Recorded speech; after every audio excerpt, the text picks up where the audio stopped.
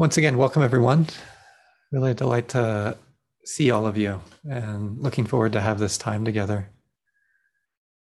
And this evening, as we gather together, I'd like to share with you a classical teaching that is these three words: gratification, drawback, and escape. So the gratification, the drawbacks, the escape.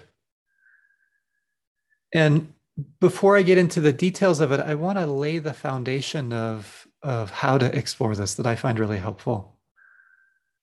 For me to get a feeling sense of it, what I have to remember is, right, my life, your life, all of our lives, in truth, they're so incredibly short. They're brief. You know, as Czesław Miłosz, the great Polish poet, said, he said, the partition separating life from death is so tenuous. The unbelievable fragility of our organism suggests a vision on a screen, a kind of mist that condenses itself into a human shape, lasts a moment, and scatters.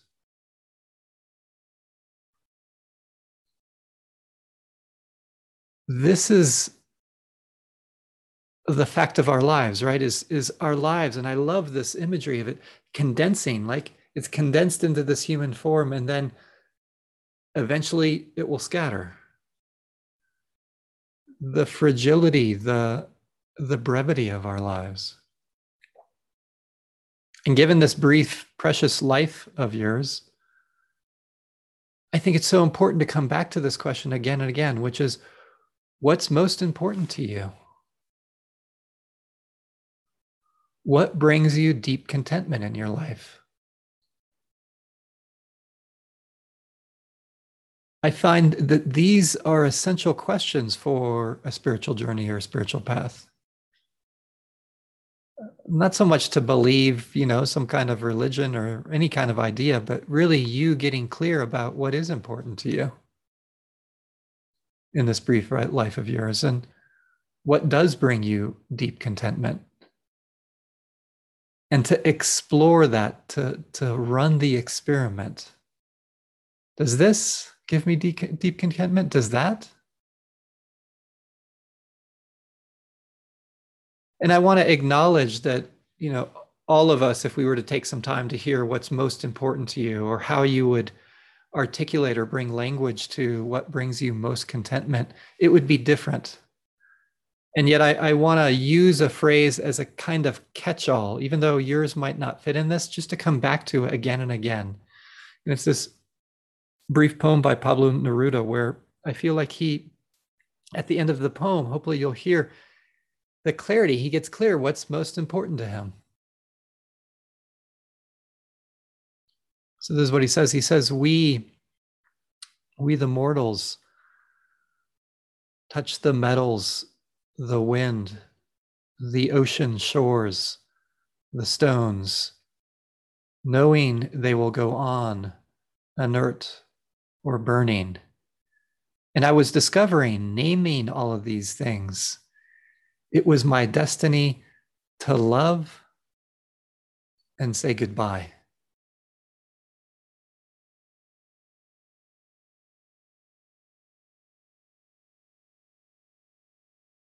Do you hear what's important to him in this precious life? To love and to say goodbye. I think there's a lot of wisdom there. And I'm going to use that really as a kind of a catch-all of what possibly could be important in your life. Not that you would use that language, but just to come back to that.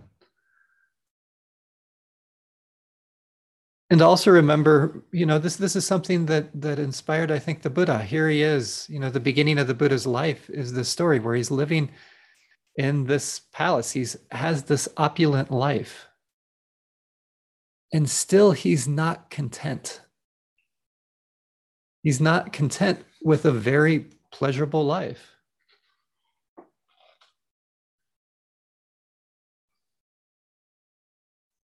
And it was a, you could say, gratifying or pleasant life, But what he realized is there's not a lot of well-being and contentment there. And this is what fueled his search for spiritual awakening, fueled his search for a deeper contentment. And I think what he started to see was because how the mind is relating to pleasant experiences. And we're going to come back to this again and again.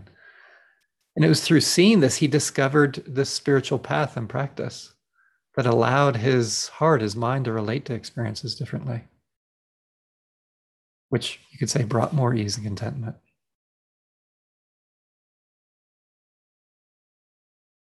So this is the foundation. And now what I want to do is unpack this teaching because it's going to fit into this of the gratification, the drawbacks, and the escape.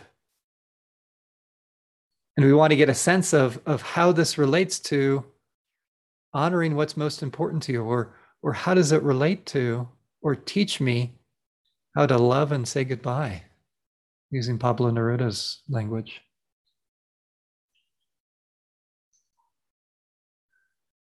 And hopefully you can hear just in this language, like, for example, gratification, you could say we're just taking one side of the equation, which is how we relate to pleasant experiences, how we relate to unpleasant experiences.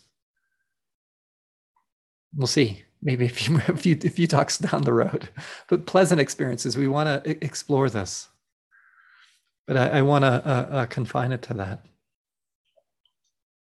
So gratification, when the Buddha talks about gratification in this teaching, it's a word that points to simply that there are pleasurable experiences in life. Just that. When you hear the word gratification, I want you to think, oh, okay, this is referring to that which is pleasant, the pleasant experiences in my life. And to keep it that simple. And I want to point out, like, when the Buddha talks about gratification in this way, he's not saying that you should not experience pleasure or that you have to avoid pleasure. It's just stating the fact that this is part of the human experience. And it's also beginning this particular exploration, not with some kind of belief you have to have, but something experiential. Everyone here, hopefully, probably, you've had pleasant experiences in your life. Right? Maybe at times it brings some joy and happiness. Or maybe gratifying at times, these pleasant experiences. It's just the human experience. And then I feel like in this teaching, the Buddha's like, you should run the experiment to become curious and to also be honest with yourself. Can you ask the question to yourself, are there any drawbacks at times or downsides in these experiences of pleasure? And you might ask, well, why should we ask this question? And the reason I'm posing this question is because of what I began with. Our lives, your life is incredibly short. It's fragile. It's precious. And I want to propose that asking this question and addressing the possible drawbacks and downsides to the pleasant experiences that course through your life it's going to lead, right, to possibly, at least this is the rumor, you got to find out if it's right or not, to a deeper happiness, a deeper sense of contentment. Because we might just be hooked by things that we've been taught by society and not really examined it. So let's take an example here. Often being liked by others, being affirmed by others is a pleasant experience. Like when somebody shows us kindness, they really like us in a way. I find it to be a really sweet experience when people are kind to me, when they like me in some manner. It's pleasant and connecting. You know what I'm talking about? Don't get too philosophical here, right? It's nice to have friends that love us and like us. Yet, maybe you've noticed at times, when I obsessively want this,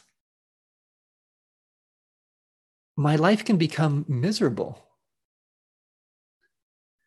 And it's the wanting more and more and more of it that's the problem. To the point where if I get to the point where I desperately need it in order to feel contentment, boy, that's a setup, isn't it? And I want to point out, again, there's nothing wrong with finding the sweetness of being liked and feeling kindness from others. As I said, it's sweet. It's more about how is my mind relating to that? What is it heaping onto that experience? So the drawback isn't in the experience there, it's how the mind's relating to it. Oh, there could be a downside depending upon how I'm taking this. Being liked by others, sweet and pleasant. Boy, but if I get lost in the wanting of it, the craving of it, it can be a drag, right? Yet when there's this unrealistic demand in my heart that it always should be this way, every single person that I come across should like me. That's a tough one. And that, you could say, is the definition of craving, of being entangled in a pleasant experience. Again, nothing wrong with a pleasant experience, but now I'm not savoring it, right? Often I talk about savoring, enjoying, and that's different than being all like tangled up in it.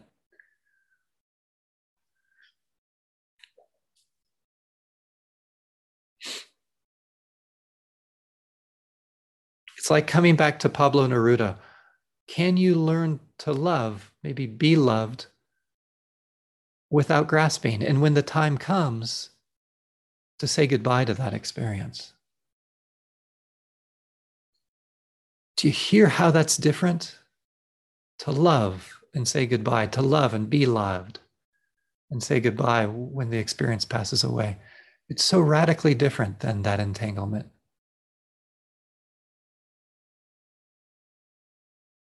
And that's the escape from these drawbacks, not to be in a desperate kind of fight with this, to be fluid, to love and be loved, and know that there's going to be a time to say goodbye. Really, I'm inviting us to learn to love instead of to grasp. And what I've realized with this teaching is for myself that there's some experiences like this one, being liked, that I can continue to engage in. And I just need to continue to examine how the heart is relating to it. Am I savoring it, opening it up when somebody's showering me with kindness? Or is there a kind of entanglement where I'm just lost in wanting more of it? Am I learning to love instead of grasping? And yet there's other experiences, when pleasant experiences, that when I stop engaging in them, I do stop engaging in them because I see the drawbacks and I want a deeper contentment. And I know no other way. There's not like a space for savoring, at least for me. And it's a place to drop things away. Like one example of this, when I began to deeply explore meditation and Buddhism, I was getting into it. This is over 30 years ago now. I still probably like is a little less. I love smoking pot every now and then. It was gratifying, getting high, and also the kind of the community of getting high. I don't know what it's like smoking weed now, but back then it was a very communal kind of thing, there was such a community of sharing as far as that goes. And also just because of so many kind of my social anxieties and not feeling I could fit in, there was like, oh, there's this community. Okay, we had some issues, but it was a community where there was this feeling of connection.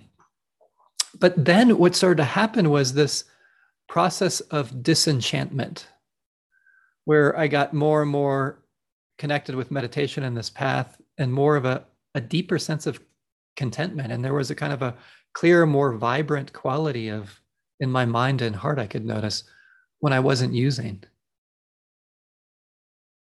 And then I started to realize, oh, getting high, it was pleasant. Maybe I'll even say the word gratifying. But what became super clear is this is definitely not fulfilling for me. And it felt like it was pulling me away from this path and this practice. And I'll be honest with you, during the first couple of years of practice, quite honestly, it was tough to stop for a while.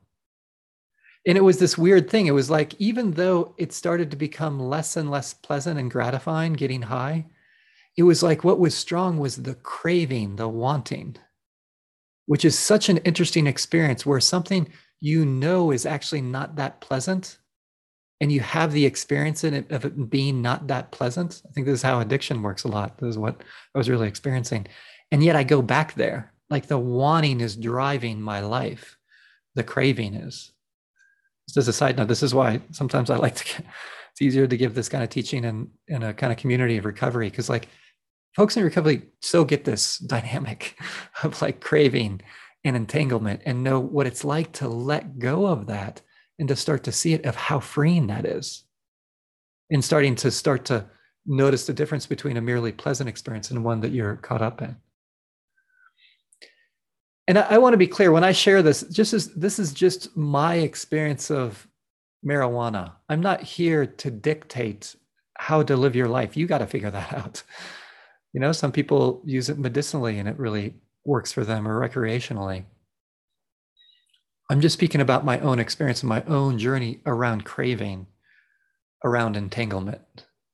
So again, I'm not here to give you some kind of moralistic teaching. I think that's not the community that we're trying to cultivate here. It's really one of acceptance and exploration, and allowing people to be on their own paths and discover what they discover. And I want to point out, this can be around the simplest of experiences. And this is, as a practitioner, this is what I want to get curious about, because my life is so brief. It's like donuts. Like, I love the idea of eating donuts. I don't know why, but it's like when I think of like something that is pleasant, I think of donuts. And I know it's strange, but just the word, like even right now when I say donuts, like there's something that gets kind of this feeling of like, wow, that would be so sweet right now. That'd be so nice to eat some donuts. And I imagine it would be so deeply satisfying and gratifying. Yet each time I eat a lot of donuts, I feel pretty bad. And yet I imagine that it's going to be a great experience. But in actuality, it isn't. And I love this. This is what I love about science. They did a study on this, not on donuts. It'd be great if they did a study on donuts, but I don't know if they have. Where the researchers, actually, some of you might know some of these research, like Daniel Gilbert, Tim Wilson, Daniel Kahneman, and George Lowenstein had done a bunch of different studies around discovering that our minds commonly imagine we're going to be happier around a pleasant experience than we actually end up being, which I think is so interesting. This is kind of like around the donut experience, but like getting a new car or a new relationship or new jewelry or new shoes, our minds can habitually think that those experiences are going to make us pretty happy, but they actually don't. Not as happy as we believe them to be. And again, I'm not saying there's anything wrong with new shoes, for example. How is your mind imagining the place of new shoes in your life? That's what we're starting to explore. Can I just be honest with myself of how that experience is going to land for me? And being aligned with that. And often what happens with these experiences, right? We get the hit of the pleasant experience. And then even though you could say the shoes don't change, my mind relates to them differently, and the pleasantness of them goes away. This is so important, I think, to begin to become curious about if we're wanting to live our lives that's in alignment, that's with what's most important to us. Like using Pablo Neruda's language, if what's most important to me is to love and to say goodbye, then I need to do this investigation. And I also need to acknowledge, like, the odds are against us, aren't they? When you think of social media advertising, it's designed to make you believe that you're going to be happier and more satisfied with this or that than you're going to be. Because that's what drives it. That's what drives consumerism. So good advertising increases wanting. It increases craving. It increases entanglement. That's how it works. Potato chips, Oreo cookies, M&Ms, donuts, pizza. If you're like me, I have to be careful about projecting here. But for some of us, when you hear those words, even the words, right, they've been queued up in particular ways. Oh, that would be kind of nice. Oh, yeah. Yeah, that would be nice. But that would be nice. What that is I'm not saying it would be a nice, pleasant experience. It says, I want it. I crave it. My life would be better. And the list goes on. The Netflix binge, right? Watching Netflix episodes, can't stop. Social media, right? Can be fueled by the fear of missing out. I want to see what that other person is saying to what I posted or their post. Email, text, the news, keeping you cooked, kind of hooked to the next catastrophe or the next political fight.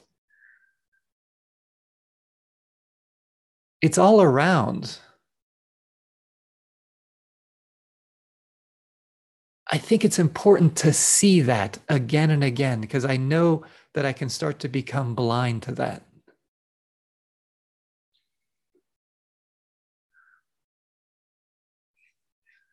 This push of wanting more and more and more.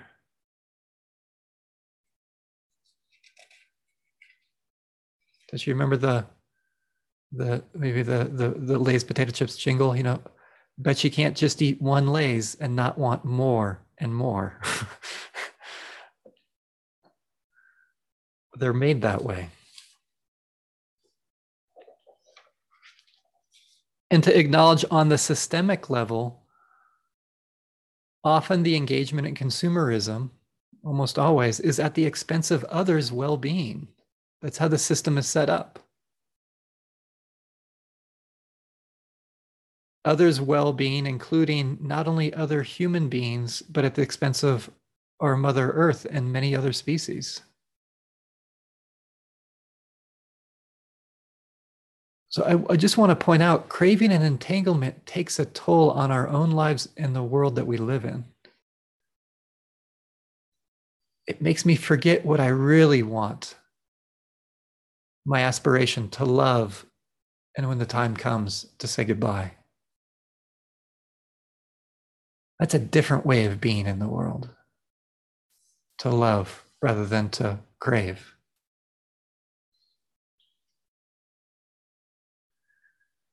And I also want to point out, hopefully you're hearing this in my language, this craving I'm talking about is very different, for example, than having a deep passion to transform yourself or to transform your community.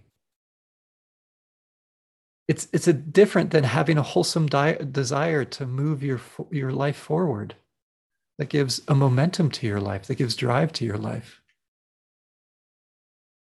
Those are really good things to have in our lives. But you might notice when there's a refinement and kind of a refined passion. Actually, I think I gave a talk about this a few months ago. It feels really different than craving and entanglement. I'm talking about craving and entanglement. This wholesome passion and wholesome desire, there's a place for it and it's needed. And I'm not saying pleasant experiences are miserable. When I start to explore this, what I start to learn is there's a way to savor rather than get entangled. And yet it comes through this practice that we come back to again and again. And, there's more nuance to when the Buddha talks about the drawback or drawbacks. And he says the drawback, the way it's described, is a little bit nuanced, but he says that pleasant experiences, really, in essence, they're not permanent, they're not perfect, and they're not personal, you could say in this context, not mine to keep. And it's like when my heart and mind doesn't realize that, then that's when I start to get hooked by craving. I want the experience of the donut to be permanent. I want the pleasant aspect of it right before it hits my stomach. Like when I'm chewing on it and swallowing, it's super pleasant. But then in my stomach, yeah, you know. So it's like I want that to stick around. And I want it to be perfect. I want it to be the perfect donut experience. But it's not. And it's not mine to keep. It changes. For those of you interested, this is really what this study group that I'm going to be offering in a couple of weeks is about. These three, you could say, perceptions or things we want to get around experience. And again, this is why I need to learn to love instead of grasping, to learn to love and say goodbye when the time comes. And what's the escape? I need to start to see the cycle in my own life, even in the subtle ways. Because when I start to really see it deeply, letting go can happen. It's like, just as with weed for me, is like there's a kind of disenchantment, like this isn't worth it anymore to me. I'm not willing to do this. Like, and it just became a natural letting go because it wasn't something that was even pleasant anymore. Like when this is a time when often these things can come up, right? You get home from work and you want to relax and take a break. It's important to notice that dynamic or cycle that might be going around of wanting a hit of this or that. And instead taking some time. What's a skillful way of relaxing and taking a break that supports a deeper sense of living? Why don't you take a break and relaxing? Wonderful. And there's gradations to this. How can you explore that in a way that feels onward leading? That supports what's important to you, not because of what somebody else says is good or bad, but how does it fit with what's important to you? Because again, I'm not here to dictate something. I'm just here to describe some things that might perk up some questions for you, some reflections. And then what you find, I want to support that. Or maybe you want to connect to others. How is that going to be deeply fulfilling rather than, as I was using the word, gratifying? Through Facebook, through texts, through a walk, through a phone call. To consider, of course, the complexity of the circumstances, but what works for your heart when you slow down? Not just the habit, but what's fulfilling.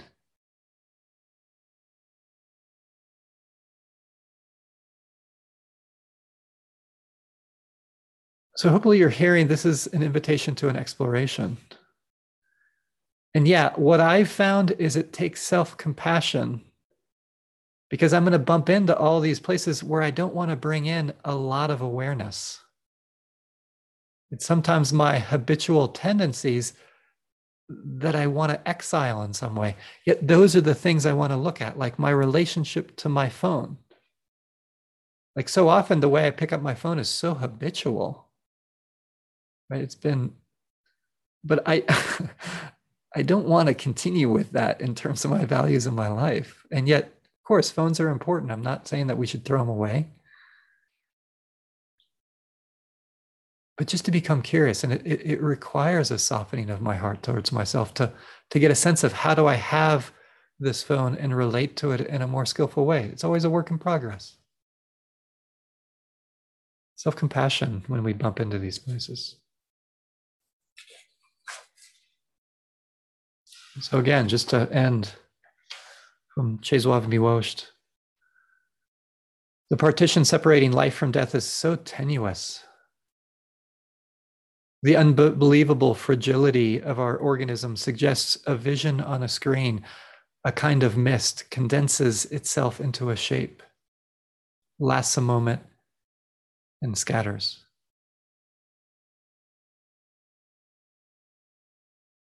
And I'm asking you, what will you do with this precious brief life of yours? what's important to you. And then Pablo Neruda, we, the mortals, touch the metals, the wind, the ocean shores, the stones, knowing they will go on inert or burning. And I was discovering, naming all these things, it was my destiny to love and say goodbye. So can you learn to love without grasping? And when the time comes, to say goodbye.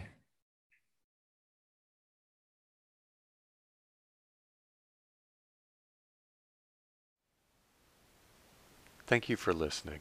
To learn how you can support the teachers and Dharma Seed, please visit dharmaseed.org/donate.